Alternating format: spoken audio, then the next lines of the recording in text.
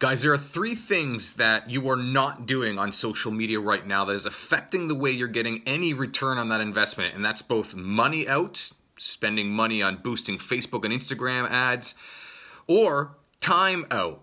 Either you doing the work, getting a bar manager or social media expert or promoter to do all this work and not seeing real return on that investment, whether it's sweat equity or actual dollars out of your pocket. Three things that you're not doing that is affecting the way that you can fill your event or why you're not filling your event. Number one is giving the power of filling your event to somebody that is not an expert. And that could be you.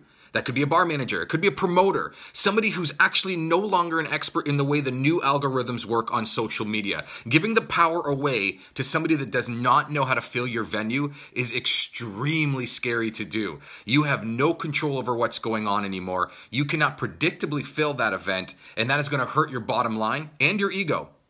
So make sure whoever is in charge of your social media and your marketing, whether that's yourself, whether it's your bar manager, a staff member that knows social well, or your promoter, make sure they're well trained in advanced social media, not just good content and good posting. That is a huge pitfall that most venues make.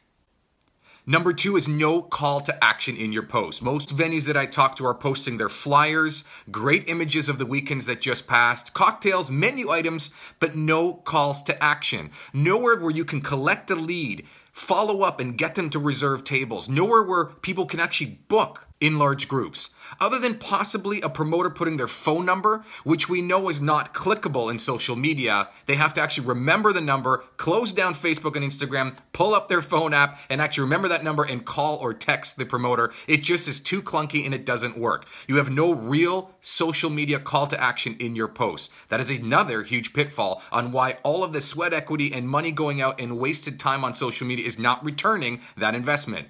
And finally, one of the biggest reasons why you're not seeing ROI and one of the biggest pitfalls in not being able to fill your event is advertising.